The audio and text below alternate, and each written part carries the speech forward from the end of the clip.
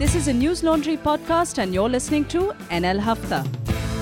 अंग्रेज अपना लगान और न्यूज लॉन्ड्री अपना हफ्ता कभी नहीं छोड़ते. We are back with yet another episode of Hafta.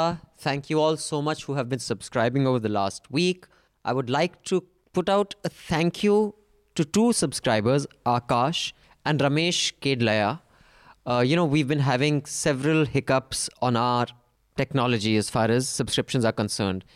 Some of your payments don't go through. Sometimes the payment goes through, but the subscription doesn't get activated automatically. And because we are having problems with our technology right now and we don't have a full-time in-house tech team, we've had some subscribers who've been helping us out. And thank you so much, Akash and Ramesh. Really appreciate this. And many of you who wrote offering to help, many of you are tech professionals. Appreciate it. We'll reach out and hopefully we can make News Laundry truly a collaborative enterprise where our subscribers help us out, not just with finance, but also in helping us with technology. So thank you again. And the second thing I want to say is, I realize many of you listen to this podcast not through the website, but through iTunes and other platforms. So, and I say please subscribe, but I don't say how. So if you've discovered us through any of the podcast platforms, you go to our website, www.newslaundry.com/subscriptions, or on our homepage there's a subscription button. Subscribe because we are an ad-free platform and we expect you to pay because when the public pays, the public is served. When advertisers pay, advertisers are served. Please keep news independent by subscribing. You can also subscribe to Caravan, whose representative and political editor we have with us, Hartosh Singh Bal. Hello, Hartosh. Hi. So you just want to do a little pitch for your subscription as well? You guys have started subscriptions 3 months ago. We have a subscription drive going on. And to keep doing the kind of stories we are doing, to keep ourselves independent, all we need is subscriptions. Yes, and especially since they get slapped by legal notice every weekend. So they need... By the right people, absolutely. By the right people. So, on that note, check out www.newslaundry.com for many of our stories, other video shows. Manisha Pandey's fantastic super hit show, Nuisance. Hello, Manisha. Hi. You can check all this out on our website, newslaundry.com. So on the panel, Manisha, Hartosh, Anand. Hi, Anand. Hello. How are we doing? Fine. Are you teaching many children to get through the IS these days? They are adults. That's true, actually. They regress afterwards. And Managing Editor Raman Kripal. Hi. I'm Abhinandan Sekhri. Today we will be discussing, among other things, we will try to pack as much of this as possible, although I don't think we'll be able to pack all of it in. One obvious thing is Mrs. Vadra, Gandhi Vadra's entry into politics. She's been appointed General Secretary of the Congress Party. Priyanka Gandhi finally steps in. There was hysteria yesterday on television. Yeah. Some were orgasming and were so thrilled that laddu phoot rahe the, and some were just ranting for no reason. No one seemed quite rational or reasonable. But इस रौनक में हम भी खुश हो गए. चलो हमने कहा हम भी थोड़े बल्ले बल्ले कर ले, ठीक है. So there was that. Then former minister and Me Too accused MJ Akbar prominently features in pamphlets and posters of Pravasi Bharatiya. Devas, does that mean the whole Me Too thing is over, behind us? Chalo, back to business as usual. It was pointed out the next few posters didn't have his. Achha, so I don't know why in the first place they had it, but I think someone did take note of the criticism. Okay, so that has had some impact. Then India is home to one of the world's largest pseudo-scientific platform publishing fake news. This is a piece that has been carried on News Laundry. I'd like to know. It was actually a report that came out. Was we did a reported little in short Express. on it. So, yeah. It was an Express report. And then the mega rally. Didi had this mega rally in Bengal where it appears she seems more excited about being Prime Minister than Stalin wants to make Rahul. And he's also backtracked. So where is the Mahagathbandhan going? Narendra Modi makes one of the most tiring speeches I have seen. He's just getting boring. I remember I used to find his speeches interesting in the beginning. I think the audacity of him saying that they are obsessed with Modi and all they talk about is Modi, says the man who, as PM, has only spoken about Nehru. Not even as when an opposition attacks the leader, you can understand why. So I thought that, I was wondering if anyone got the irony of that in the BJP. I'm not sure. So we'll talk about that and the pushback. Amit Shah finally gets to Bengal. The Supreme Court says it is justified, the state government's concerns, so they don't allow the Rath Yatra, but he does address a rally. The cyber expert claims EVM hacking. I'm curious to know what the panel's view on that is, how credible or incredible that is. And the National Security Advisor Ajit Doval's son files a defamation case against The Wire magazine. and The Jairam caravan. Ramesh. The caravan. Against The caravan. wire- Sorry, don't bring the wire I'm so into sorry. this. I mean, Against- they have their own fair share of cases. Okay, so this one they are not involved in. This is against your Caravan magazine and Jairam Ramesh, so you can shed some more light on that. On the story and maybe the Yeah, so I think Notice. that should, and if anything else strikes anybody, I mean, there are many other headlines, but I think these are the main prominent ones. So can we start with your story? What is, and sorry, I just want to discuss N. Ram's story, that News Laundry carried a piece by who? Mir Shah. By He's not Mihir a Shah. journalist. He's He's not a more journalist, of a but he's a defense analyst. Yeah. So I mean, it's his perspective. So yeah, so he said that there are 5 major holes in that story. I'd like to know what Hartosh also thinks of the N. Ram story. But first, let's get to the Caravan story that you've been sued for. What's the story and why have you been sued? Not suit, criminal defamation. Criminal, oh my God. Yes, Okay. not civil defamation. I think maybe since the funds may have enough money, they don't need money from us. But criminal defamation is what we've been told that the case is about. I mean, since it's in court, I cannot comment on the Sure. many of the things. But I mean, the facts are rather straightforward. That Ajit Doval has authored a report on black money where he's called for scrutiny of tax havens. Cayman Islands is a particularly notorious tax haven. His son operates a hedge fund out of that tax haven. His son is a UK citizen. Considering that National Security Advisor has been calling for scrutiny of transactions of Kashmiri separatists and all, we have suggested that transactions should be transparent for everybody, including the National Security Advisor's son. Then we have also found that the business of the 2 sons are inextricably linked. Now, the second son is going to be standing for elections for the BJP. He's close to the powers that be. He runs the Vivekanand Foundation. He's Ram Madhav's buddy.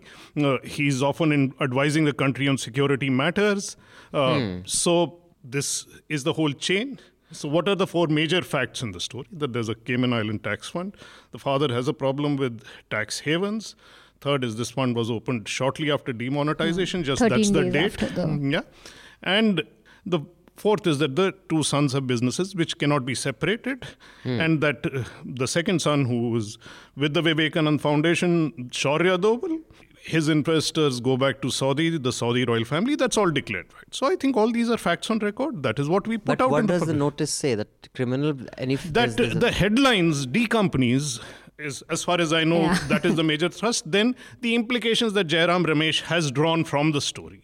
And that, I think, is a question you should address to Jairam Ramesh or the So Congress. they don't like the headline, D company. D companies. Everyone knows yeah, what so D companies in the sense, means. look, it's a story about companies run by 2 brothers called Doval. Yeah. Yeah, So it's a that is D companies. You know, I mean, just a few days ago, Nirmala Sitharaman and Rahul Gandhi were going on about AA in Parliament. Correct. Well, everybody knew it was Anil Ambani, but you confused that it was Alcoholics Anonymous. I mean, so any business with D and we refer to companies obvious is headline. Yeah, I mean, it is an obvious headline at that stage. So I Right. don't know what is defamatory about It's a that. clever headline. So let me now come to the most cynical of the lot, Anand Vardhan. Na khaunga, na khane dunga. You think in politics that's possible? Because there seems, and you know, I've listed this in the past and I was listening to a hafta and I realized I'm very repetitive sometimes, so I will not go into this thing again. But in the past haftas, we have listed several politicians' kids whose businesses prospered, especially financial services, when their daddies were in power, whether as ministers or as senior bureaucrats or, you know, in any such position. So this whole Nakhan, and very few of them, I mean, there are a few idiots who take cuts, but most of them have legitimate businesses, but those businesses do really well. And that is what the Khana and Khana Dunga happens. So do you really think it's possible, no matter what slogans Mr. Modi comes up with, for any prime minister to claim that na khaunga na khane dunga? And are you convinced of that now with this story? No, I have not read the reports. I have read news about the defamation being filed. So I don't believe either of them because of ignorance, not anything else.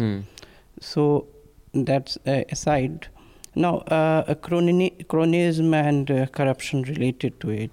So it's a part of, say, the body politic of elite accommodation, particularly visible in third world political societies. And I think all parties have this patronage system. I remember when I started teaching, so RJD chief, son-in-law, Shadu Yadav, Subhash Yadav, was Firoz Sir wrote Bangla, and his daughter was preparing for civil services. So he sent one of his emissaries to the coaching hub, and I was keen to make some money. So they called me to their Bangla to teach his daughter. Now, what I saw there, that the person who took me there was a JDU person. They were staunch opponents. And the persons who came he was then a committee, petroleum committee, parliamentary committee member, Subhash Yadav. And a BJP person came to him for a favor for getting a petrol pump in Bihar. And he called and got him, and all this patronage system of give and take, then all parties, no matter who's in power.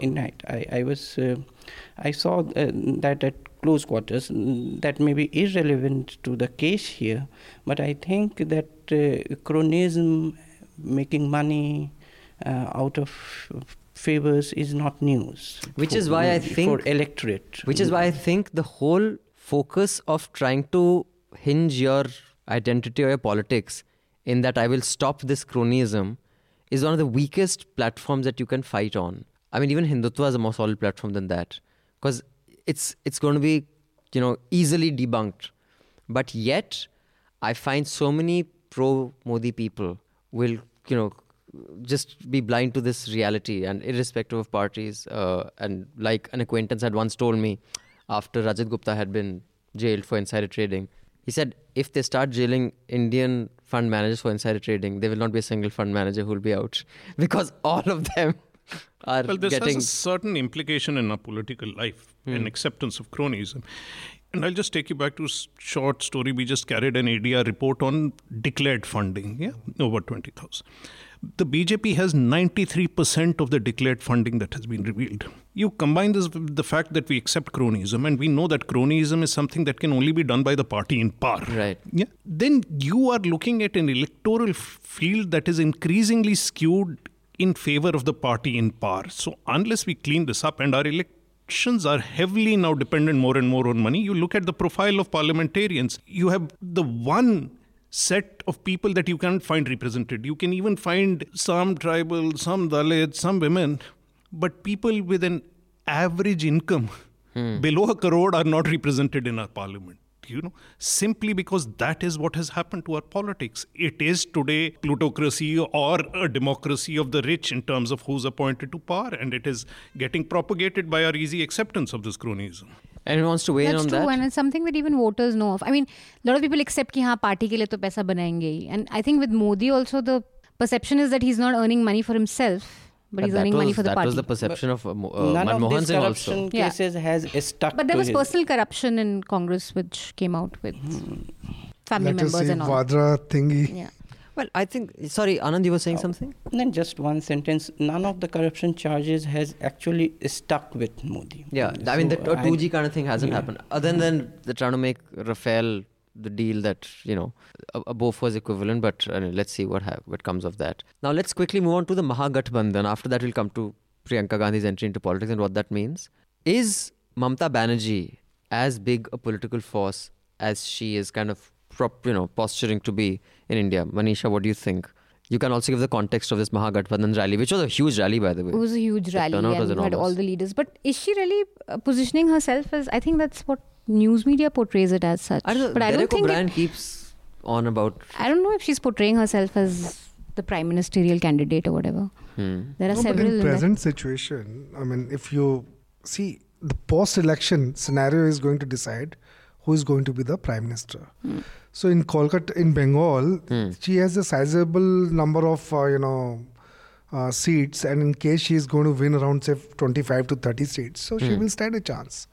To be PM with just those many seats? It depends, what kind of, scenario which is going to come after. You mean like a Gujral Gorda type of situation? Anybody can. Even Mayawati stands a chance. Yeah, but Mayawati will probably get a lot more seats, right? No, but she's contesting just 38 seats. 36 or 38? 38. Okay. But they're not contesting in Punjab and Madhya Pradesh? They are, but they hardly get any Well, that's not going to make that much of a difference, but obviously that's the whole point of alliance politics in the situation we are in, that potentially all these people have serious chances of being prime minister. She has a charismatic personality, and why shouldn't she have that ambition? I mean, we perfectly accept that mad ambition in somebody like a Modi and say that is okay. So why should every politician who has a strong following not have such an ambition? And the idea of a larger Mahagathbandhan, whether it sticks or not, the fact is that this election will hinge largely on state-by-state elections, with Modi trying to make it about himself or about a single person in the Congress. It's unlikely to pan out that way. Though the Congress, strangely enough, wants to make it go that way. I mean, the Priyanka thing we'll discuss separately. But the Mahagathbandhan may not happen, may not be a reality. But in terms of post-election formations, a Mahagathbandhan is a reality that we have to deal with, whatever its contours now, basically. Okay. Anand Vardhan, you want to comment on that? Yes. And also, since you're in Punjab, from Bihar. No. I just got I confused. don't want to be from Punjab. Well, neither do we want him in Punjab. Let us be clear. We have our standards and tastes. And we are very much against the right and Hindutva, very clearly so. So those of you who are familiar with the Bengali versus Punjabi bashing on Awful and Awesome, we have a new Punjabi versus Bihari one here. We need to get... We have no problems with Bihari. My problem is specific. Let me be very clear. So about the JDU and BJP, dividing seats, and then 4 going to LJP, I think. They've given 4 to Paswan, right? 4 or 6? 4 seats. I think 6. That was because BJP and JDU wanted equal numbers, and the 40 seats were there. So it was a beneficiary of that division, that it had to be, they wanted to give 5, but they ended up giving 6. Okay. So this whole Mahagathbandhan excitement that's happening, I want to know, and then Raman sir, why don't you come to you first, then I'll go to Bihar. This whole narrative that has been pitched, that Khichdi Sarkar, which Rahul Shiv Shankar or maybe Arnab, clones of each other, they were doing, Khichdi, they don't also kind of tell the audience that even NDA is actually a Gathbandhan only, it's not a single party. So how does this narrative get mainstreamed and kind of solidified in public perception that NDA is actually this one entity, whereas UPA is this Khichdi Sarkar? See, at the moment, Modi has taken over, the NDA. And the NDA, nobody thinks of NDA. Everybody thinks of Modi. So Modi as the leader, Modi as the party. Okay, so they feel that Modi is such a strong leader that he will be able to, lead the nation. But the coalition government cannot. So that's the perception that they are trying to sell. But the coalition politics is there for many, I think, for the past 2 decades. So I think this is what we are going to see in future also. So I don't think the point that they're trying to sell, that this Khichdi Sarkar, it goes down with people. Kolkata, people living in Kolkata, in West Bengal, their political behavior is different. They vote differently. People living in UP, they vote differently. So I think this coalition politics is going to stay. In our country, whenever we are sick, we look towards khichdi, and our body politics is going through a major period of sickness, basically. What about you? Do you look at khichdi or litti chokha? Okay, before that, a small clarification. I said that I don't want to be Punjab because of the previous episode that my Vardhan was taken as my surname. So I didn't want further confusion about my identity. It had nothing to do against anything against Punjabis. Okay, so Punjabis don't troll Anand on this. Not at all. And plus, Gurdwaras are open to everybody, even if they don't want to go there. No, but that was what I didn't mean to say. Anyway, I think I agree with that. I think regional parties have grasped the fact early that the election would be aggregation of local fights versus BJP. Because the opposition camp, I think Congress-led opposition camp would not be able to weave a pan-India narrative. So it would be local fight, Madhya Pradesh, Rajasthan, Bihar, Bengal, local aggregation of local fights, and some total of it would be hopefully for them, stronger than the BJP. It would be not, the Congress would want something very different. But I think the post-alliance, as we discussed in the last episode, the post-alliance, they want to keep their cards very close. In post-alliance negotiations, they would not commit anything very early to Congress. That is the game plan that I am seeing now, and that is, and it looks say in the third week of January, it looks like it would be an aggregation of local fight versus BJP. Sorry, Manisha, you want to come in on that? No, not really. I just think it's going to be a very tough one for the Congress, and I don't predict numbers ever, although India Today, Mood of Nation predicted that if Congress and SP and BSP come together and they don't get in each other's way, be around 4-5 things. 5 seats. Actually, Yashwant Deshmukh had predicted 2-3 weeks ago, based on India Today's numbers before the Buaji, Bhaiji, whatever, the Akhilesh Mayawati alliance, that BJP would get 40. So he says if this is the hal before the alliance, after alliance, they will not even get double digits. So he had predicted like 7-8. But irrespective of that, I want to know, and if anybody is a political commentator and can think with political strategy in mind, for Congress it's a tough call. I mean, it's a no-brainer that if Congress tells them that, okay, our cadre will only root for you and we'll only contest 4 seats. You guys contest 38 each and we'll contest only 4. And we'll, Madhya Pradesh mein your cadre should help us out. So then they can completely sweep BJP out. But does that mean Congress's own identity is finished and they will always be sidees? Because in Delhi there'll be sidees, in UP there'll be sidees. So if this party is a sidey everywhere, it's a question of removing Modi or remaining relevant? What is a bigger evil or bigger benefit here? Look, first of all, politics is not a short-term game. And if the Congress is looking to re-emerge as a national party, if they think that's going to happen overnight, it's not going to happen. If they think they are not going to work with allies, that's not going to happen. So you can only rebuild first by consolidating or having places from which you can begin a fight. If Modi comes back to for another term, it's not certainly helping the Congress in any real fashion. It is in this context that I'm somewhat surprised. As you said, there are many ways to look at the Congress's strategy in Uttar Pradesh. One thing is that the decision not to be part of the alliance from both sides is convenient. One is that the Congress will break into upper caste Brahmin votes, take them away from the BJP and not hurt the alliance much. But in this scenario, where do you fit Priyanka? Priyanka is not going to fight in eastern UP in a limited fashion. Yeah. If she is going to enter politics, then she has to be all out. It's not as if she's going to make speeches only in Raebareli. She's not general secretary for Amethi or Raebareli. Right. So that doesn't seem to fit the previous analysis. In which case is the Congress also seeking to weaken or threaten the Mahagathbandhan from within for post calculations? They don't want Mayawati and Akhilesh to be in a position to dictate terms if they can disturb them a little in UP. All these things are going, but that seems typical of the Congress, that they are looking ahead when they should be looking to the near-term immediate future. So to me, the entry of Priyanka in the larger context of politics, apart from the stupidity of this dynastic and this gaga over Priyanka, doesn't seem to make political sense as far as the Congress is concerned. I agree with you on everything other than that politics is a long-term game. I think even running a company is a long-term game. The revival of a party is a long-term game. Politics is a short-term game.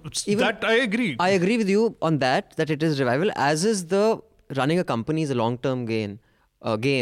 But everybody only looks at a quarter to quarter and at the cost of everything else. And I think that's true for politics also. Manisha, please come in. Anand, I'd like your political analysis about the two, the trade-off at the cost of Congress party's short-term relevance, playing second fiddle to much smaller parties. What is if you were the Congress strategist, what would you advise them? Manisha, you go first. No, I absolutely agree with Hartosh that if they wanted to be a sidey party in UP, why would they get Priyanka to take on Modi and Yogi's turf in East UP? So yeah, I think they will give it a fight. And is that a smart thing to do? Yeah. Okay. What else could they do? If they're not going with the alliance, we'll help you. Hum badappan dikhayenge. Our cadre will vote for Bhai Bhatija and we'll work for them. But they've already decided they're not going to. And moreover, Mayawati has also been very cold and sort of snubbed them in her last press conference. So I mean, the only other thing is to fight it out themselves. Take out their best cards, which how would you is analyze Priyanka this, Gandhi. Anand? We can see it in 3 ways. First is the immediate imperatives and the essential imperatives for a party. Second is the repercussions of this. And third is the discourse around dynastic politics itself and how the Gandhi dynasty is not any other dynasty, because there is a lot of misconceptions about the rule of dynastic politics in India also. Some recent studies suggest something else which may not be relevant for Gandhi family. But first, the immediate and essential one. See why Priyanka entered the scene. Now, if Gandhi family is sitting in their drawing room and seeing people analyzing it, they may be laughing because many of us may be getting it wrong. But why is not the question? With the variables and constant of electoral politics, what we can say as analysts is the rational expectations about its repercussions. That we can analyze. Why they entered, that may be just a family dining table decision. So we don't know. So first is in UP. In UP, she has been made East UP General Secretary. She may be, but I think in Western UP, SP BSP combined is almost very unbeatable in large swaths of it, because of there are regions where of minority vote is very consolidated, and that is not the case in East UP. In East UP, the arithmetic, even the chemistry is very different, and there she can hurt BJP more. BJP more, and I think by hurting that, the plan must be to defeat BJP. Whether SP-BSP wins or not, it is their gain. But if you dent BJP in Eastern UP, it would be on its knees. Okay, and just briefly, is it a smart thing to do to get her in at this stage, you think? Means purely from a point of the repercussions of it, not why she's come in, but at this stage when obvious SP and BSP Gathbandhan can do a lot more damage, should the most charismatic Gandhi right now, definitely more charismatic than Rahul, I think Congress is not very sure about the arithmetic of SP-BSP turning into chemistry. So with arithmetic, SP-BSP looks very, very strong on paper, but whether it would percolate down to electorate in UP, it is not very sure. Second thing is that it had means it can be a force multiplier with Rahul on way to revival. Priyanka can multiply that force, and also with she has this tag of inherited charisma, which is a German sociologist Max Weber talked about tradition, charisma, and legal rational authority being the three foundations of leadership in modern democracy. Yeah, now she strangely combines tradition and charisma both in Congress PR or what? On this, before we move on to the next subject, Priyanka Gandhi has been an outsider, but she is not new to electoral politics. I mean, I have seen her, preparing, this elections for her mother in 2004 on the ground. And she was pretty effective on the ground. So having her in Eastern UP, if you see in 2009, Congress got 21 seats. So out of 21, I think 15 seats were from Eastern UP. Okay, so this is the place where the Congress was able to make a dent. So I think it is, and also they are not, they want to play a coalition, they want to be a coalition partner, but as a dominant partner. That is not going to happen. So since it is not happening, so it also comes to, the question of their own survival. So I think bringing in Priyanka Gandhi in UP is a very smart thing on the part of the Congress. Say one thing after the analysis. So the most charitable view today of Priyanka, who was supposedly the trump card in case Rahul is a failure, is that you bring her in as a sidekick to the SP-BSP alliance. That's the most charitable view that we can imagine at this stage. You think either the Congress or any other politician or political party can actually control discourse to the level that when Priyanka makes a stump and makes speeches, that only the Brahmins will fall for that speech and the Right. Dalits No, and the absolutely. Yadavs are Won't not fall going to for vote for that you are not going to dent your own alliance. You have to be living in La La Land in terms of politics to believe that you will not be able to control the impact. If she's succeeding, she will succeed across caste in some measure or the other. Otherwise, she will fail. We will see how this works No, out. but tell me if I'm right. I don't have any data or any study that backs this, but there is a perception that the Dalit vote is a lot more loyal and less fluid than the upper caste vote. Is that true? Is there any reason to believe that? We are getting into the complexities of Eastern use. I think Anand alluded to a little bit of it. There is no single Dalit vote in Eastern UP. You have to look at that. There is a consolidated vote from the Jatavs for Mayawati, but the non-Jatav Dalits are often up for grabs and have gone to the other they're party. as fluid as the upper caste. No, they are not They are as fluid in Western UP too. And these are voters. See, the strongest anger that was visible from Rajasthan and Madhya Pradesh is there is Dalit anger against the BJP. BJP, clearly. So, I mean, there may be banking, and these were voters who had gone to the BJP. So, if you look at in that context, is that part of the Congress calculation that we can mop those voters up which were not going to go to the BSP, SP in the first place? I mean, yeah, you can go on breaking this micro-analysis. Which is not what we usually do on Hafta. Manisha, you were trying to cut No, in? Achha, no. you were just generally flailing your hands around, trying to fly. Okay. I have a couple of emails I'll read, and then we'll get back to the next list, the next on our list of subjects that we want to discuss. And just everyone, you can stay ready on that, is the EVM hacking slugfest. I want to know, in Sankshipt mein, your views on that. The rationality of this particular allegation, the rationality of the general perception, whether they can be hacked or cannot, and where this is going to go. The first email is from Shruti Ladge. Feedback and suggestions. Hello, Newslaundry team.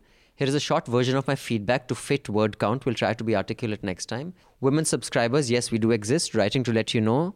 So you have another data point to count. I definitely don't engage enough like the male counterparts on Twitter, so perhaps our presence is less felt. For those listeners wondering what this is about, in the last hafta, the one before that, we had commented that overwhelming majority of our subscribers seem to be male, and you're wondering why that is. So Shruti is written saying that's not entirely accurate.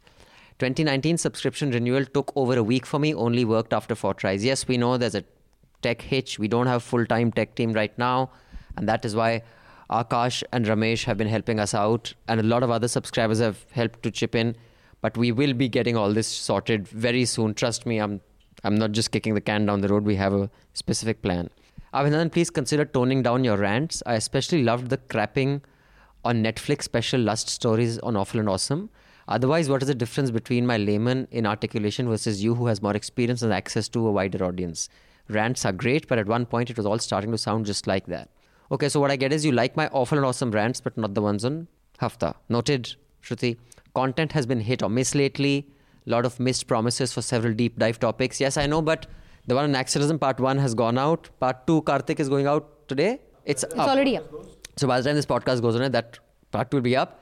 And on female genital mutilation, it is in 15 days. It is already on the post-production editing table. It's being done.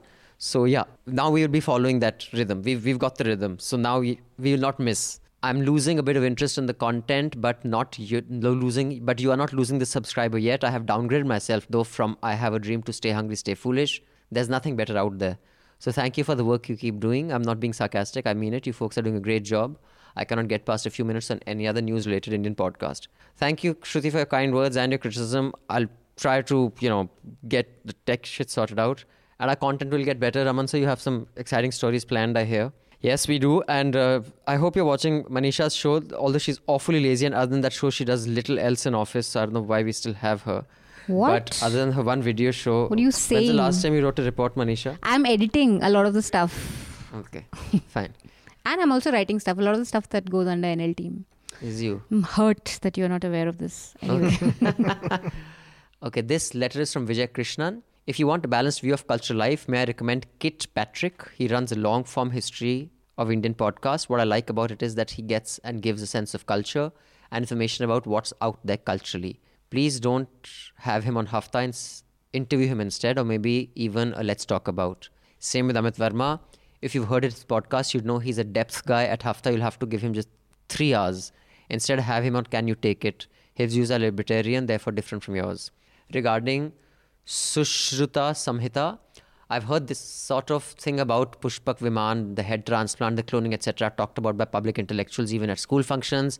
I must say I never thought they were to be taken literally. Not even that they're smart metaphors. Believe me, this sort of thing is staple content even at medical colleges, where the example Introduction to Anatomy would have a pro forma hat-tip to the wonder that is India. He's using words I don't understand. Anyway, I hope our subscribers do. India is an A.L. Basham's book. What does hat-tip mean? Australia okay, hat-tip. Oh, acha, it is 2 words. Oh, space chali gaya, hat-tip. मैंने सोचा कोई complicated word hat-tip. A hat-tip to... Okay, fine. I'm a little thick. Does the panel actually think the scientists at the Science Congress were being serious, or that anyone in the audience took them seriously? My feeling is that these are media creations. Please set me straight on this. You've probably spoken to more politicians than I have, Vijay. Thank you, Vijay, for your subscription, for your support, and for your feedback and suggestions. So before we move on to the EVM hacking, let me just start with you, because you are a mathematics postgraduate also and much interested in science. My view is that these are not metaphors. I have met people who genuinely believe that if you make a hut of gobar and an atom bomb goes off, radiation cannot penetrate gai ki tatti. So, and it's not a metaphor. They genuinely believe that. I don't believe some of those utterances are mere metaphors. I think they are quite literal, and I don't think media spun them as such. I'd like to know what the real danger is we can keep talking about an individual scientist. You have to understand these scientists are echoing the view of the Prime Minister of the country. They haven't said anything the Prime Minister has not said himself, officially speaking about science. And they think this is one way to cater for favor with this dispensation. And does it have real repercussions? You have nonsensical research going on the IITs. You have money being funded, wasted. You have things like Ayush, homeopathy being taken seriously. That was true before also. But this climate of irrationality, this climate of false pride in some mythical past which never existed, is getting in the way of serious science in terms of doing things. Not just metaphors. Not just metaphors, because this is a mindset that is a problem. Okay. Like even my teacher in IIMC, like this is one of the first things he said, that, Narad was the first journalist. Now, I get it. It's a funny, I don't know, you want to be funny in the class or whatever. But if there's a editor's conclave and one of your most, I don't know, some newspaper editor or someone comes and says, Narad, we taught the world journalist, like what Narad Muni did. You're going to laugh at that. And if this government has a Narad award, it Sanjay has was actually for journalists. Yeah. For journalists. Or Sanjay was the first Skype. So that is ridiculous. I get that in classrooms, sometimes to lighten the mood, you can make these comparisons and, make it more relatable or whatever. But seriously, in a conclave with professionals, it's not saying such things platform. is stupid. Yeah, that may or may not be metaphor. Depends on the person who is using it. But what I think the greatest casualty of this has been that the real achievements of ancient Indian science has been thrown away by this loony talk about loony talk drawn from mythology. So what should be the research area should be the ancient Indian science. Right. In fact, this is the point Manish also made last time, that, when there was for which research can be in historical evidence of it and this. But mythological talk is a different thing. Means it's a matter of belief or not believing. It is not something that can attract empirical inquiry. So this is one of those rare weeks where Tavleen Singh, Manisha Pandey, Anand Vardhan and me agree on something, because even Tavleen's column in Sunday's Indian Express was exactly what you had said. Maybe she heard the Hafta and she heard you, Manisha. I mean, sure. Hartosh, what she said was that while you can keep criticizing this left liberals, that they keep laughing at, ancient Indian wisdom, Manisha, the point she made was that it's not the left liberals' fault if the ancient Indian wisdom, as Anand just articulated, was actually discussed in its true form and not the kind of loony statements that go out. Then one could actually reclaim it and be proud about it, and which is what Tavleen wrote, that she says, instead of these kind of ridiculous claims being the mainstream, this... And we must do it with one awareness. I think Anand's point is right and well taken. Take mathematics, for example. We have this invented nonsense called Vedic mathematics, which was just invented in the 1930s or 40s. Yeah. On the other hand, there is a history of the Shulba Sutras in the Vedas, the geometry of the Vedas, going up to the medieval period where there's a Kerala school of mathematics which has come close to anticipating some of the major developments of calculus. We are far less aware of that, and we are wasting our time on this Vedic nonsense. But we must do it with the awareness that even when we talk of ancient or Indian medieval science, that it does not make Indian civilization, if we study it, very unique from any other great civilization. We had some achievements, they had some achievements. It does not show in some way our great superiority of our past, even when we study it seriously. That is also the point we must... So the purpose should be to understand it a and scientific inquiry and not just thumping vanity. Absolutely. And then they have work, see, even before independence, P.C. Ray, the great chemist and industrialist also, he wrote Hindu Science, and there was another one I am forgetting. Now they said that it was intuitive empiricism, not scientific methods used to, though their intuition or the kind of empiricism they used was validated by modern science centuries later. But to say that they used these scientific methods to arrive at those conclusions would be wrong. Even people rooting for that kind of science said that in their books. So I would just first of all congratulate those of you who've been writing. Our science columns are suddenly back in the last 2 weeks, sir. I saw 3 new pieces. They have been writing. This Matan Jha, he writes quite regularly. So all the many scientists who are listening to this, including you, Srini, if you're out there, write a piece on this, the discussion of the pseudoscience versus the genuine scientific background that Indian culture has and why that should be taken up. I think I personally have met several News Laundry subscribers when, I had gone to Boston last, because so many of you are at MIT and all. I felt so inadequate hanging out with you guys.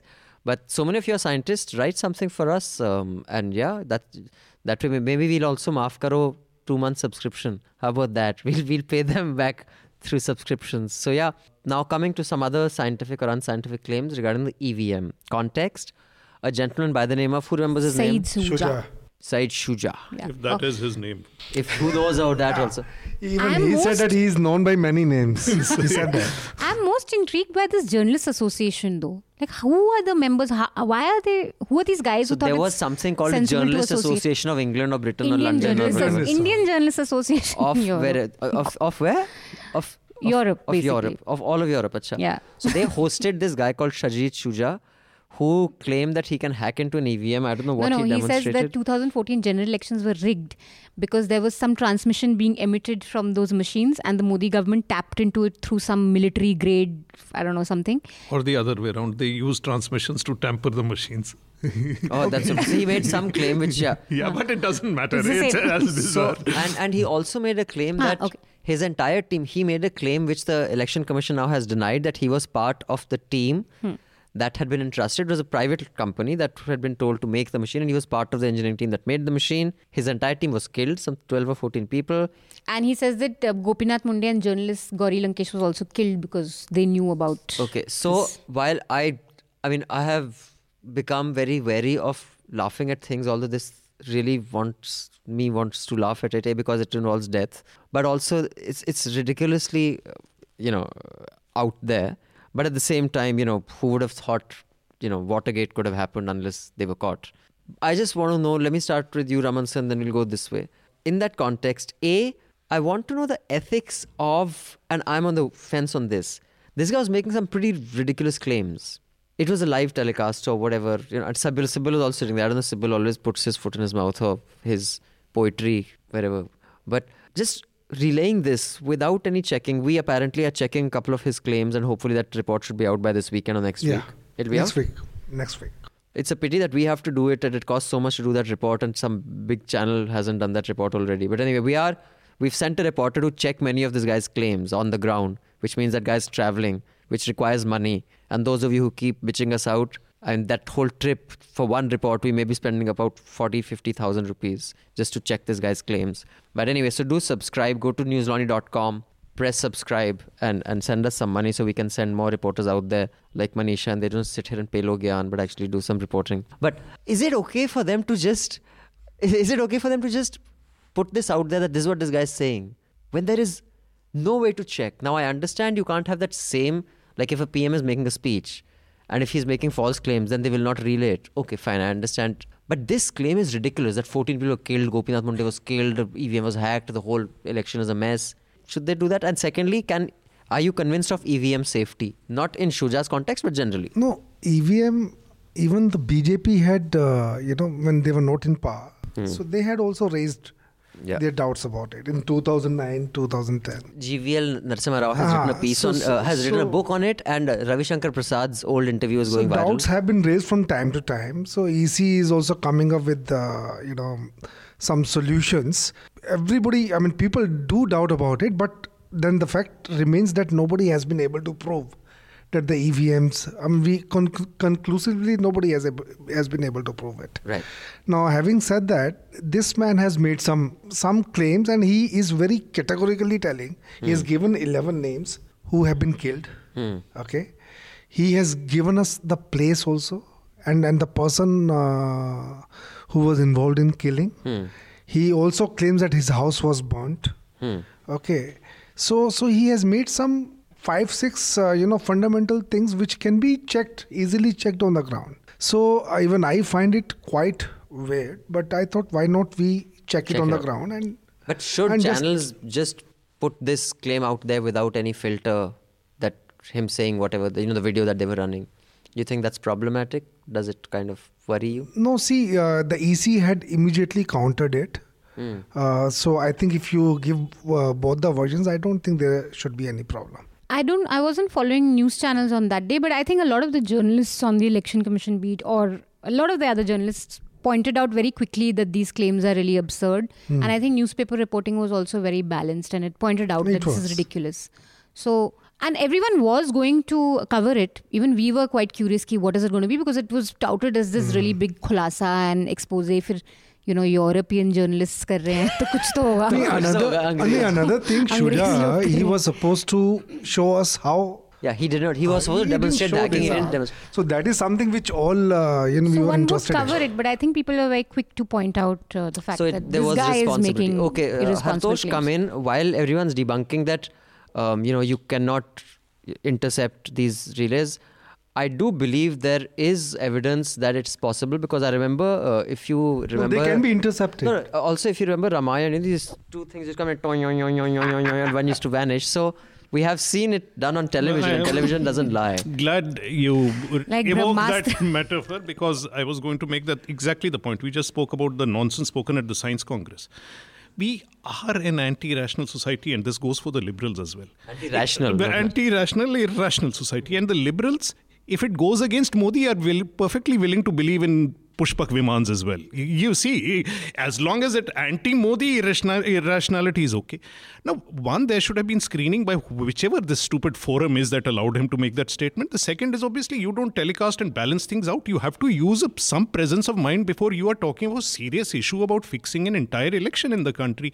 And the man is making nonsensical claims about science, which just don't stand to scrutiny. I mean, some elementary understanding of electromagnetic waves would have you laughing at the man. The rest of his claims, whether they stand to scrutiny or not, doesn't take away the fact that scientifically he's talking nonsense. So obviously this whole thing was sheer irrelevance.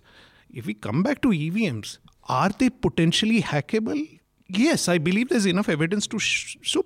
Has that ever been done in Indian elections? Can anybody have the sustained large-scale capacity to do so? Is it easy to do so? I don't believe so. I don't think it has happened. Can it be done in an organized large-scale fashion with our EVMs? I don't think it is possible. Good that VVPATs exist, and we have to see it against. And this people forget. I think we may be among the last surviving generation of journalists who've seen ballot boxes in operation. Sure. And while EVMs may have some potential theoretical problem, ballot boxes had very, very real problems, and they were hacked all the time. So we want to go back to something we know definitely will be hacked by muscle power and just sheer force of numbers against some potential problem we can't even demonstrate for real. Makes no sense to me, this argument. Yeah, I remember the paper ballot. Even I'm of that generation, Hartosh. You only looked at Raman, so I'm very hurt. I remember we had Newstrack did this joint production with the BBC called India Decides. And there was one with Doordarshan. And security was so lax. If you had a camera, basically you could go anywhere. So I remember my piece to camera was, I put my ballot paper into the ballot box. Because piece to camera अभी शुरू हुए थे, कौन ज़्यादा cool की piece to camera कर सकता है. I put it in. I said, this is Abhinandan Sekhri reporting.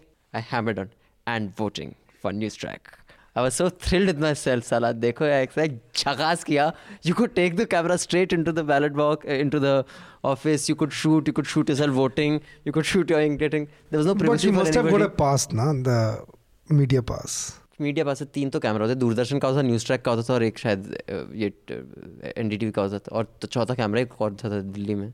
There were 3 camera units. Anyway, what do you think of his claims, Anand? No, I think these are dangerous claims because this kind of conspiracies theories stick in popular psyche and people talk about them. And politicians have been very irresponsible in mouthing them. To a stage, it is not about national pride, but to stage such kind of ridiculous press conference in London is a kind of saying that India is a banana republic and it has no electoral democracy. It is just its elections are as manipulable as any other third world country, say in Africa or something. So I think it does a great deal of disservice to the history of Indian elections. Second thing is, as Hartosh pointed out, it is also discrediting thousands of election officials, which includes a lot of dedicated IAS officers, a lot of tehsildars, presiding officers, who oversee these elections, and to manage so many personnel and hope that for the lifetime they will not open their mouths is ridiculous. Means and to kill them in riots, engineered just to kill 14 people, you engineer a riot. So at least 5% of those district magistrates would be honest. At least 5%. If 95% you bought somehow, 5% would be honest. And 5% of bureaucracy is enough to give you headache. Okay, so yes, that is one thing. The third is that when ballot boxes, if elections were held with ballot boxes in, say, Bihar, you knew that next day 40 people would be killed. You knew. And you'd see the election reports of 90s. 40 people killed in poll-related violence. So ballot boxes, Lalu Prasad used to say, box mein se jinn niklega. Jinn niklega means the indication that we have done it. So these are... and it takes 40 hours. The logistics... What does? The ballot box, if you have counting, takes 40 hours. Logistics of this, in wildest dream, you can say that one booth was managed. But to rig the whole elections in India and hack the EVMs with all the bureaucracy involved is a ridiculous thing to say. Okay, I have one quick email. Then I just want to briefly discuss. I don't have that much to say, but I don't want to be accused of trying to, brush over the Congress's circus in Andhra, with the MLAs being shunted from one and one bashed up the other. And then his black eye was shown on TV. In Karnataka. Sorry, Karnataka. I missed that. I thought I also thought the same. Everyone was astonished. Everyone was looking at me very blankly. I was like, these guys don't know what's happening. But of course, next week I'm going to get cursed again. Karnataka, Andhra, Kerala. Because once before, instead of Kerala, I think I said Tamil Nadu. And I'm going to be accused of everything south of India is the same, sub Madrasi. No, that wasn't it. It was a genuine slip of the tongue. But I have this email from Akshat.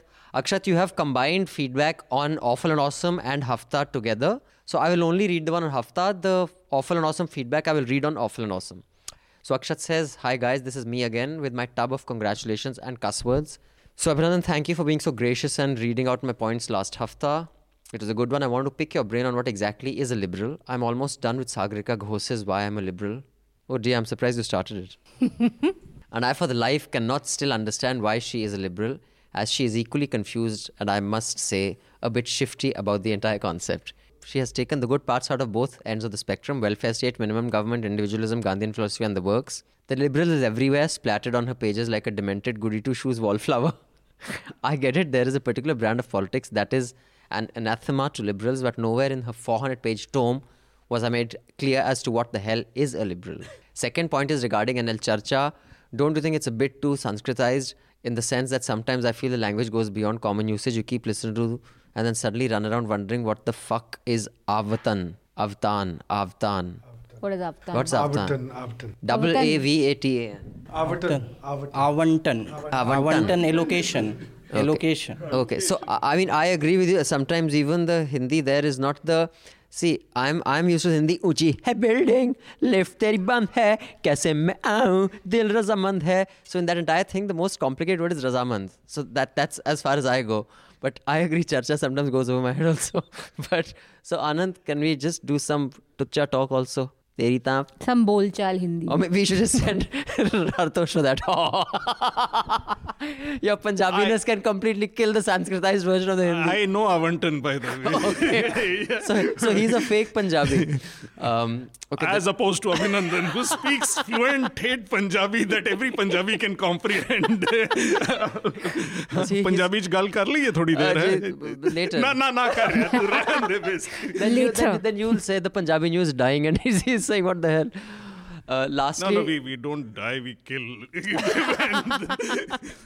Lastly, oh my God, I wanted to discuss that video of this guy. Anyway, I should discuss Awful and Awesome. You know, some guy put on Facebook him slapping this. I don't know the guy's name, but he's like some Facebook, YouTube sensation. He actually cracks jokes. He's very effeminate. He was engaged to be married to Deepak Kalan is his name. He was bashed up in Gurgaon. He was bashed up. And on video, and that guy was uploading it, and the guy who bashed him up is the bodyguard of some Punjabi rap singer. You know, God, but why was he bashing him up? Because he was upset with his posts about, he has very ganda humor ki, my susu has protein, piyoge kya, you know, it's like that kind of humor. But so he's just making a spectacle of himself. Anyway, so maybe we should discuss that later. Right now, I have no idea. Let's This has happened. Everyone's looking at me blankly. So anyway, lastly, do you have any good recommendations about what to read about gender? I'm still confused with respect to the third gender. Is it a spectrum? Is it choice or obligation or helplessness? I mean, I get it that sex and gender are two different things and people tend to conflate the two.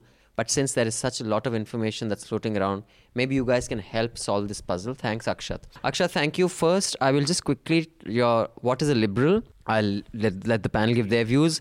In my view, Sagarika definitely would not be the representation of liberal. The way I see liberal, I for one, Sagarika, although I'm not saying this is the true litmus test of liberal, but in the first year of News Laundry's formation, she blocked me and News Laundry because we made a joke on her.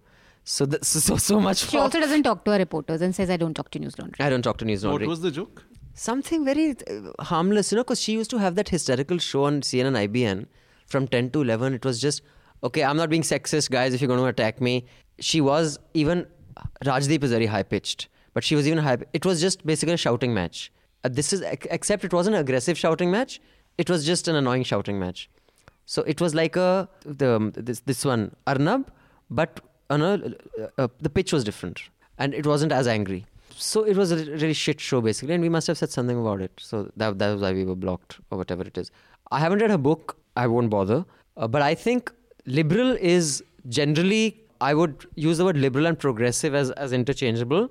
The political and the economic position of liberals, I think, vary from society to society. What an economic liberal here would be very different from an economic liberal in America. For example, some of the liberals there, in my view, are way right of a liberal here.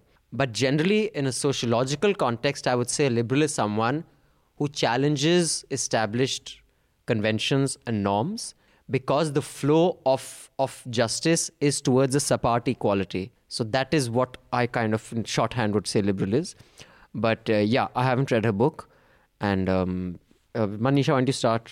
For me, a liberal person is someone just open to views, open to criticism, open to change. And I don't find... So a person who's open to dictatorial view from democracy to dictatorial regime is a liberal? No. I mean, I'm not getting into the whole... No, of course I think not. It's basically from an unequal position, everything becomes equal. So for those of you who are saying, am I saying communism? Yes. The final position of all economic liberalism will be as flat income inequality as possible. I think that is the final, infinity point of liberalism, whether it comes through communism or capitalism. Dire disparities, whether in social hierarchies, whether in economic hierarchies, or whether in justice, access to justice, is, I think, the final position of liberal. Anyway, yeah. Upholding justice. In all those positions. Basically, Sapartanus. Anand, what is your... I think I may get a bit theoretical on it, but the evolution of let us functioning definition is that liberal puts individual at the center. Individual at the center, not society or state at the center. The individual has to be the center of discourse. That is a functioning definition with which classical liberalism of Adam Smith, Herbert Spencer, John Stuart Mill to an extent went. But I think towards 20th century, if we go into John Rawls or thing, both these labels, liberal or say socialist or conservative, I think are to an extent Western constructs. And when you transport it to different societies, there is a lot of confusion. Economic philosophy of liberalism is quite contrary to what you are saying. If you take... in a capitalist society, it would be quite contrary. Yeah. It would be status quo in a capitalist society. You do not challenge materially. So, extreme form of it is libertarianism. So, anyway, I think one should not bother about these labels. Yeah. Sir? Well, look, theoretically speaking, but there's an idea and a commitment there which is appreciable, and there are certain problems with it. One is, of course, the idea of, say, somebody like Popper, open society, a society that believes in free media, or in certain institutions that function openly. And yeah, as Anand said, I disagree. Liberalism does not want a flattening of economics. It wants a free play. I mean, traditionally, economic liberalism, in fact, expressed through neoliberalism would be more Adam Smith and capitalist than it is Marxist. So, say when I say I like some of the ideas of liberalism, it is the idea of that open society, of a free media, of civil liberties. Would I have disagreements at some point in societies like India, which is why these labels are misleading, as Anand said, not to recognize, and liberalism will have that flaw, not to recognize inequalities that operate through communities. Liberalism traditionally will not have space for understanding reservations, for example, because that is not at the level of the individual that is happening. Of course, liberalism probably will have more sympathy for the idiotic idea of economic reservations that this government is trying to force than it has for caste reservations. And I think those will be the flaws of liberalism when you bring it to Indian society. But as that limited idea of an open society committed to free media, civil liberties, institutions functioning, and judiciary that is functional, those ideas are the ideas of a functional democracy. Sir? Basically, liberal means you are open to all ideas, and labels basically don't work with me. I think all of us are liberal in some sense, and we are dogmatically liberal also. So I think basically you are open to all the ideas. That's my definition of liberalism. Maybe we should do a deep dive into liberalism as a construct, as a theory. I think it's very interesting because when you say, like, in a capitalist society, like today the US liberal position is, more open borders, more Obamacare, for example, access to all healthcare, more state, not handouts, but more state welfareism for the poor. Now, that is the political liberal position, although, like Hartosh said, in the classical liberal position, that is not necessarily what would be considered liberal position. So yeah, I think it's a fluid kind of situation, right? And in India, for example, I always used to wonder that yahan what is called liberalization, in America the opposite of that is the liberal position. So yeah, it changes in societies. Now, for those of you wondering, when I got replaced Karnataka with Andhra, there was something called Operation Blue Lotus. Operation Lotus. What is Operation Blue Lotus? That's a Tintin comic. Yeah, the Blue Lotus. Yes, sorry. So Operation Lotus, as it was being called by media, that the BJP was trying to break the wafer-thin majority that the Congress has over there. And the Congress had some CLP party meet or whatever, and four guys didn't land up. Show cause notice were given. Then apparently they were taken to a resort. That resort at the bar, they got trashed, and one guy beat up the other one, and he had a black eye, and his photograph was there. Not helping him with elections. So finally, the Congress and Kumaraswamy's government is still intact, but we don't know what the hell is happening. I don't have a view on this. If anybody does, please tell it, because it hogged headlines for 2 nights. So yes, please, the floor is open to anyone who wants to shed some light or commentary on this. No view on it. Everyone's shrugging. Not the most likable part of our politics, but for the Congress today suddenly to be crying foul about the very things that it has actually helped establish in our politics, the buying and selling of legislators, that is stupid. Now let them guard against what they've set in motion. I think it's unpalatable, it is unlikable, but that the Congress is especially a victim of something that is new in Indian politics, that's nonsense. Okay, if anyone has anything else you want to share with our listeners, please feel free. I'm glad Hartosh is here. Hartosh, last week we had a discussion, and I know you've done a lot of work and read a lot about the 84 riots and massacres. The massacre, right? The 84 massacre. I just wanted to know, last week, we had a slight, Manish and I had a disagreement. I've read Manoj's book, Mitta's book, and basically a question was asked by a subscriber that, do you think it's appropriate for Kamal Nath to be made Chief Minister of Madhya Pradesh? And of course, there's no charge sheet against him, there's no pending case against him or even an inquiry. And in the book, of course, I have no sympathy for the guy, but I just want to make sure I was journalistically accurate. The claim of the eyewitness was that he was, or the word used in the book was that he was controlling the mob. Now that controlling could be because some people who defend him say that, some people say that some citizens went to him and said, there is a mob trying to burn this down, and he went to try to control them, saying mat karo, and he wasn't really leading the mob, and he was there for 2 or 3 hours, and since he couldn't do anything and the mob was way bigger than he was, he left. I just want to know your view. Historically, what do we have on fact? Has any eyewitness said that he was leading the mob? Is there enough on him as, say, a Titler or a Sajjan Kumar or any such? More. First, let me simply say, in no other case of communal violence that a senior political figure has ever been so categorically identified at the head of a mob which has killed people. There is no other example, not in Gujarat, not in 84. What did Sanjay Suri say, the Express? And he's not the only witness. There's Mukhtiar Singh, who's the second witness, who was at Gurdwara. And Nanavati Commission. As you said, he was there for 2 hours. What Sanjay Suri has clearly said that he was in the control, he controlled the mob, he was directing it. The mob would go back and forth at his command. Kamal Nath, in his statement to Shekhar Gupta in print, absolute, Shekhar is just letting Kamal Nath have his say without asking him a single difficult question. The old friends doing favors to each other.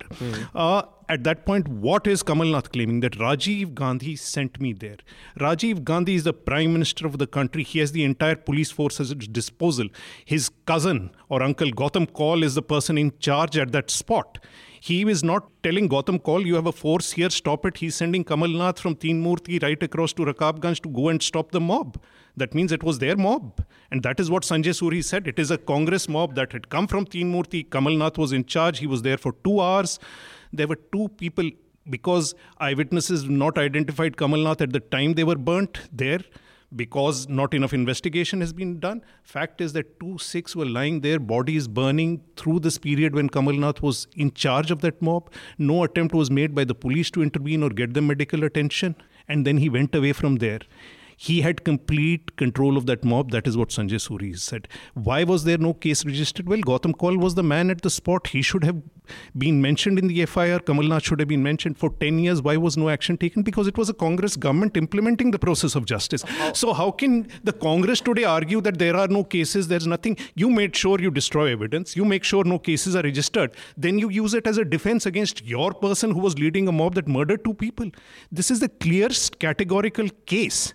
And in this, they make this man chief minister and they go railing about Modi. Okay, so yeah, I think that's a lot more clarity on this issue, because I remember the word controlling. I wasn't sure in what context it was used, whether he was trying to control them or control them, you know what I mean? So one thing is that 1984 was, many historians call it annum horribly, lot of tragedy happened in that year, including Bhopal gas tragedy. So in 1985, after Rajiv Gandhi came to power, with a mammoth majority, in the Indian Parliament, in the first sitting of Indian Parliament, the resolution was passed expressing grief over Bhopal gas tragedy, but not 84 riots. So I think Congress, from records, say it had that from historical memory, it has to made irrelevant things. So Rangnath Mishra, who was appointed to investigate into case, went on to become CJI, I think. Moreover, the entire election that they won was conducted on the fear of a minority. Mm-hmm. The 2014 election is just a paraphrase of the 84 election, that if you cannot trust your taxi driver, who will you trust? The country's borders have come home. It was an anti-Sikh election consolidating a Hindu majority. Why do you think the Hindu right comes to power right after Rajiv's victory? Because that consolidation of a majority has already been done by the Congress. The BJP just reaps the fruits. The first great Hindu majoritarian victory that Modi is riding was first done by the Congress. So I want to ask one more question again. I think Madhu and you were of the view that it's not true, but I was wondering during that time, the animosity that Hindus have for Muslims today, or what's being pumped up, was it the same against Sikhs?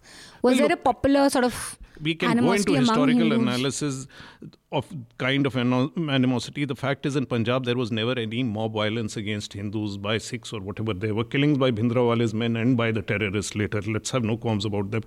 But most of the killings, Hindus were targeted in buses and killed. Sikhs were also killed in large numbers. More Sikhs were killed than Hindus. Was there animosity in the same way? No. But during 84, at that time, was there mob violence that was controlled, and was Hindu sentiment fanned? Yes, it was. Yes, it was fanned, and this I can give you first hand. I think I was in class 3 or 4, and Dehradun has two at that time. It had two very well-known confectioners. One was Elora's, and one was Standard. Yeah. Standard in Ashley Hall.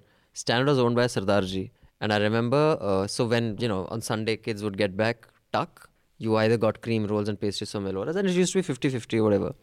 And I remember during that time, many kids said that our parents said, "Ab Standard se nahi kharidna, sirf Elora se kharidna hai." So there was actually an economic thing ki Standard se nahi kharidna, ab sirf Elora se quality toffees kharidni. So we didn't know why, because we were kids, but it was there for sure. No, I think in 84 I was in East Delhi, so I have seen most of it. Okay, and I was a student. I was postgraduate student.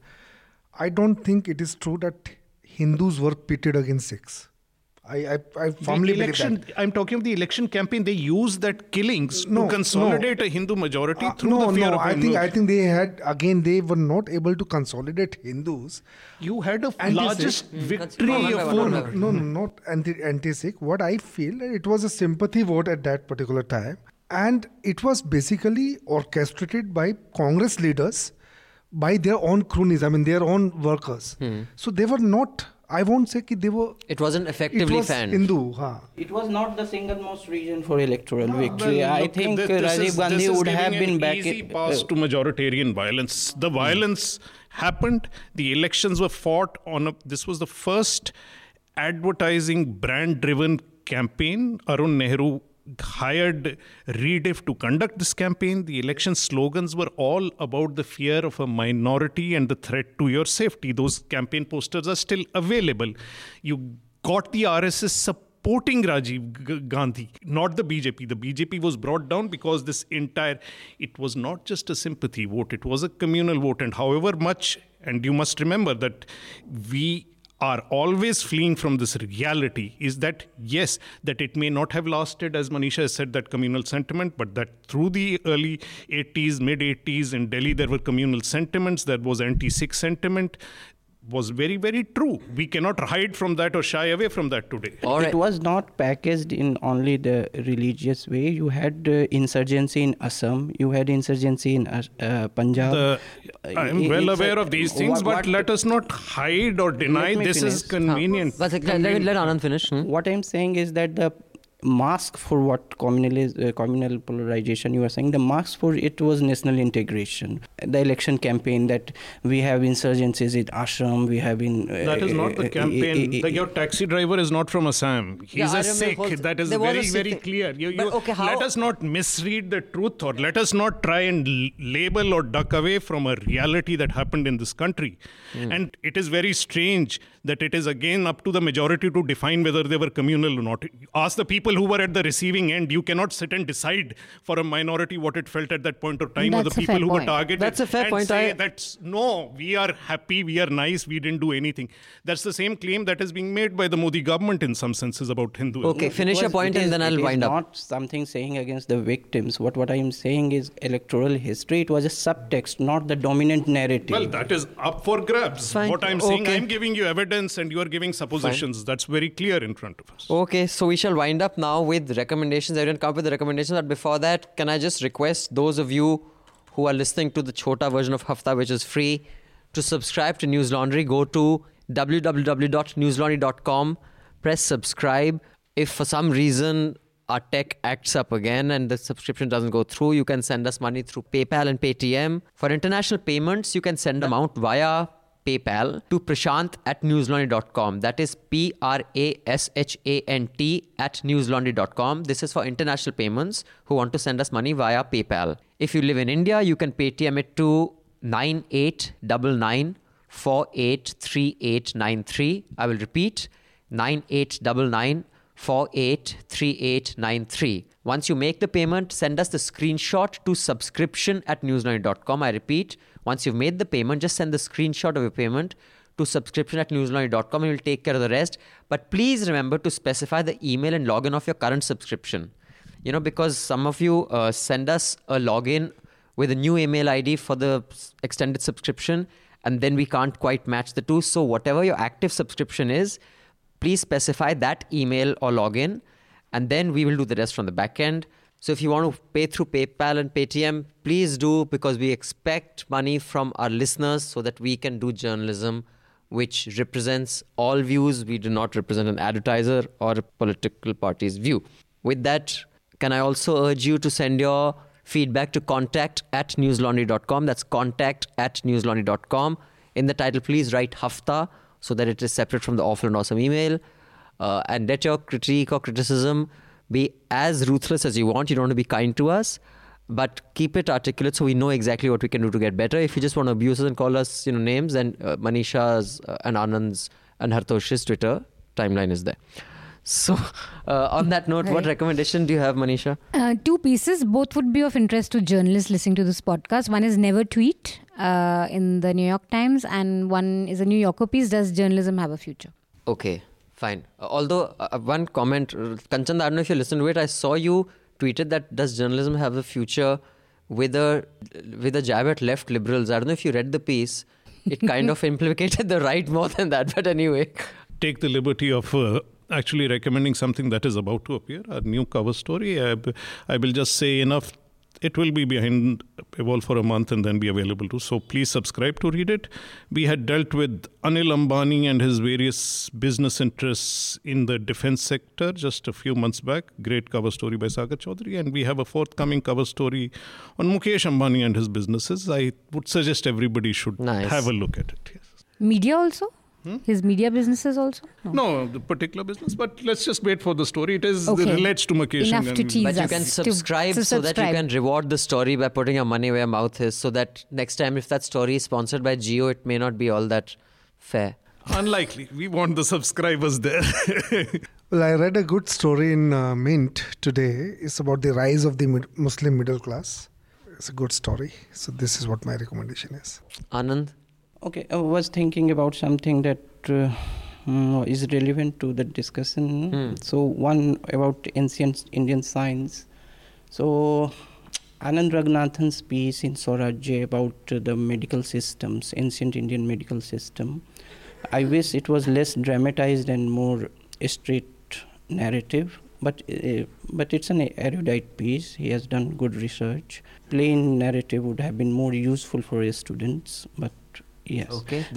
Second is about dynastic politics, the Indian dynastic politics and democracy, state and elections. Professor Kanchan Chandra and Simon Chanchor of New York University. This is a book on Cambridge University Press, published in 2015. It studies the trajectory of dynastic politics in pre-independence India and post-independence, and comes up with very interesting statistics about the success and failure rates of it in Indian elections.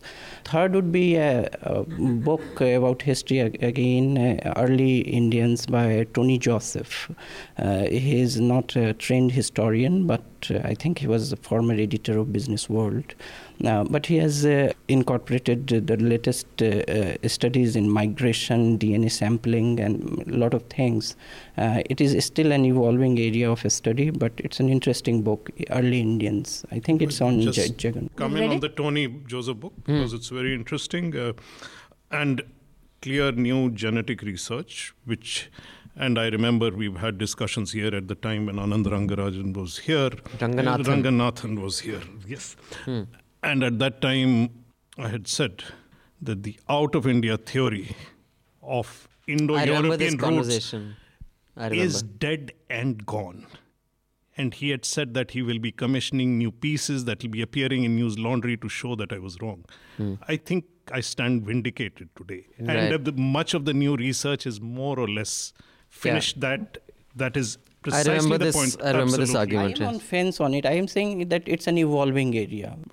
I'm saying that, but it's an interesting book. What I am saying, it's an interesting and unless we misread the science, what happened is not clear. What didn't happen is clear. There was no out-of-India Indo-European migration. That much is conclusively So said. Maybe some people on our science desk and those subscribers listening to this can write a piece on it.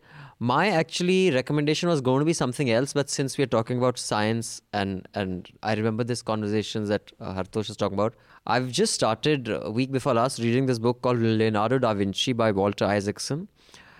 Last year it had got rave reviews. So he was on Christiane Amanpour's show, and it got like the biggest reviews. Everyone's laughing at me because I forgot her name. So why I highly recommend this book is because it'll build your arms. Because I'm guessing this must have been the author's insistence. It is on glossy paper. So a book that is, I think, almost 2,000 or 3,000 pages. It's very thick. Should be on thin paper. So when you're sitting in bed and reading it, your arms get tired before your eyes are tired. So bad book design, guys. But what is fascinating about this book is the life of this man who possibly some say is the greatest genius to have lived on earth, greater than Einstein. There are many people, including the former co-panelist, who would trash humanities and say, there was this kind of childish cockiness that scientists are smarter than humanities. In fact, if you read that book, you realize how important arts and humanities are for even science to start. And Leonardo, whose greatest accomplishment are actually scientific and engineering rather than artistic, is a perfect example of how without an evolved sense of the humanities and arts, your science is going to be pretty shit. You'd just be a operator. On that note, I will say goodbye to everyone. Thank you, Hartosh, for joining us. Do check out the cover story. Subscribe to Caravan, subscribe to News Laundry, or subscribe to Swaraj, depending on who you want to support. But unless you support new media, don't expect anyone to serve you. They'll only serve the advertiser. Thank you, panel. Thank you. Thank you. I know you're fed up. Life don't let up for us. All they talk about is what is going down and what's been messed up for us. When I look around, I see blue skies, I see butterflies for us. Listen to the sound and lose it in sweet music and dance with me. 'Cause there is beauty in the world, so much beauty in the world, always beauty in the world, so much beauty in the world. All the News Laundry podcasts are available on Stitcher, iTunes, and any other podcast platform. Please subscribe to News Laundry. Help us keep news independent. To catch all our podcasts on news, pop culture, current affairs, and sport, visit newslaundry.com. Follow us on Facebook, Twitter, and Instagram, and subscribe to our YouTube channel.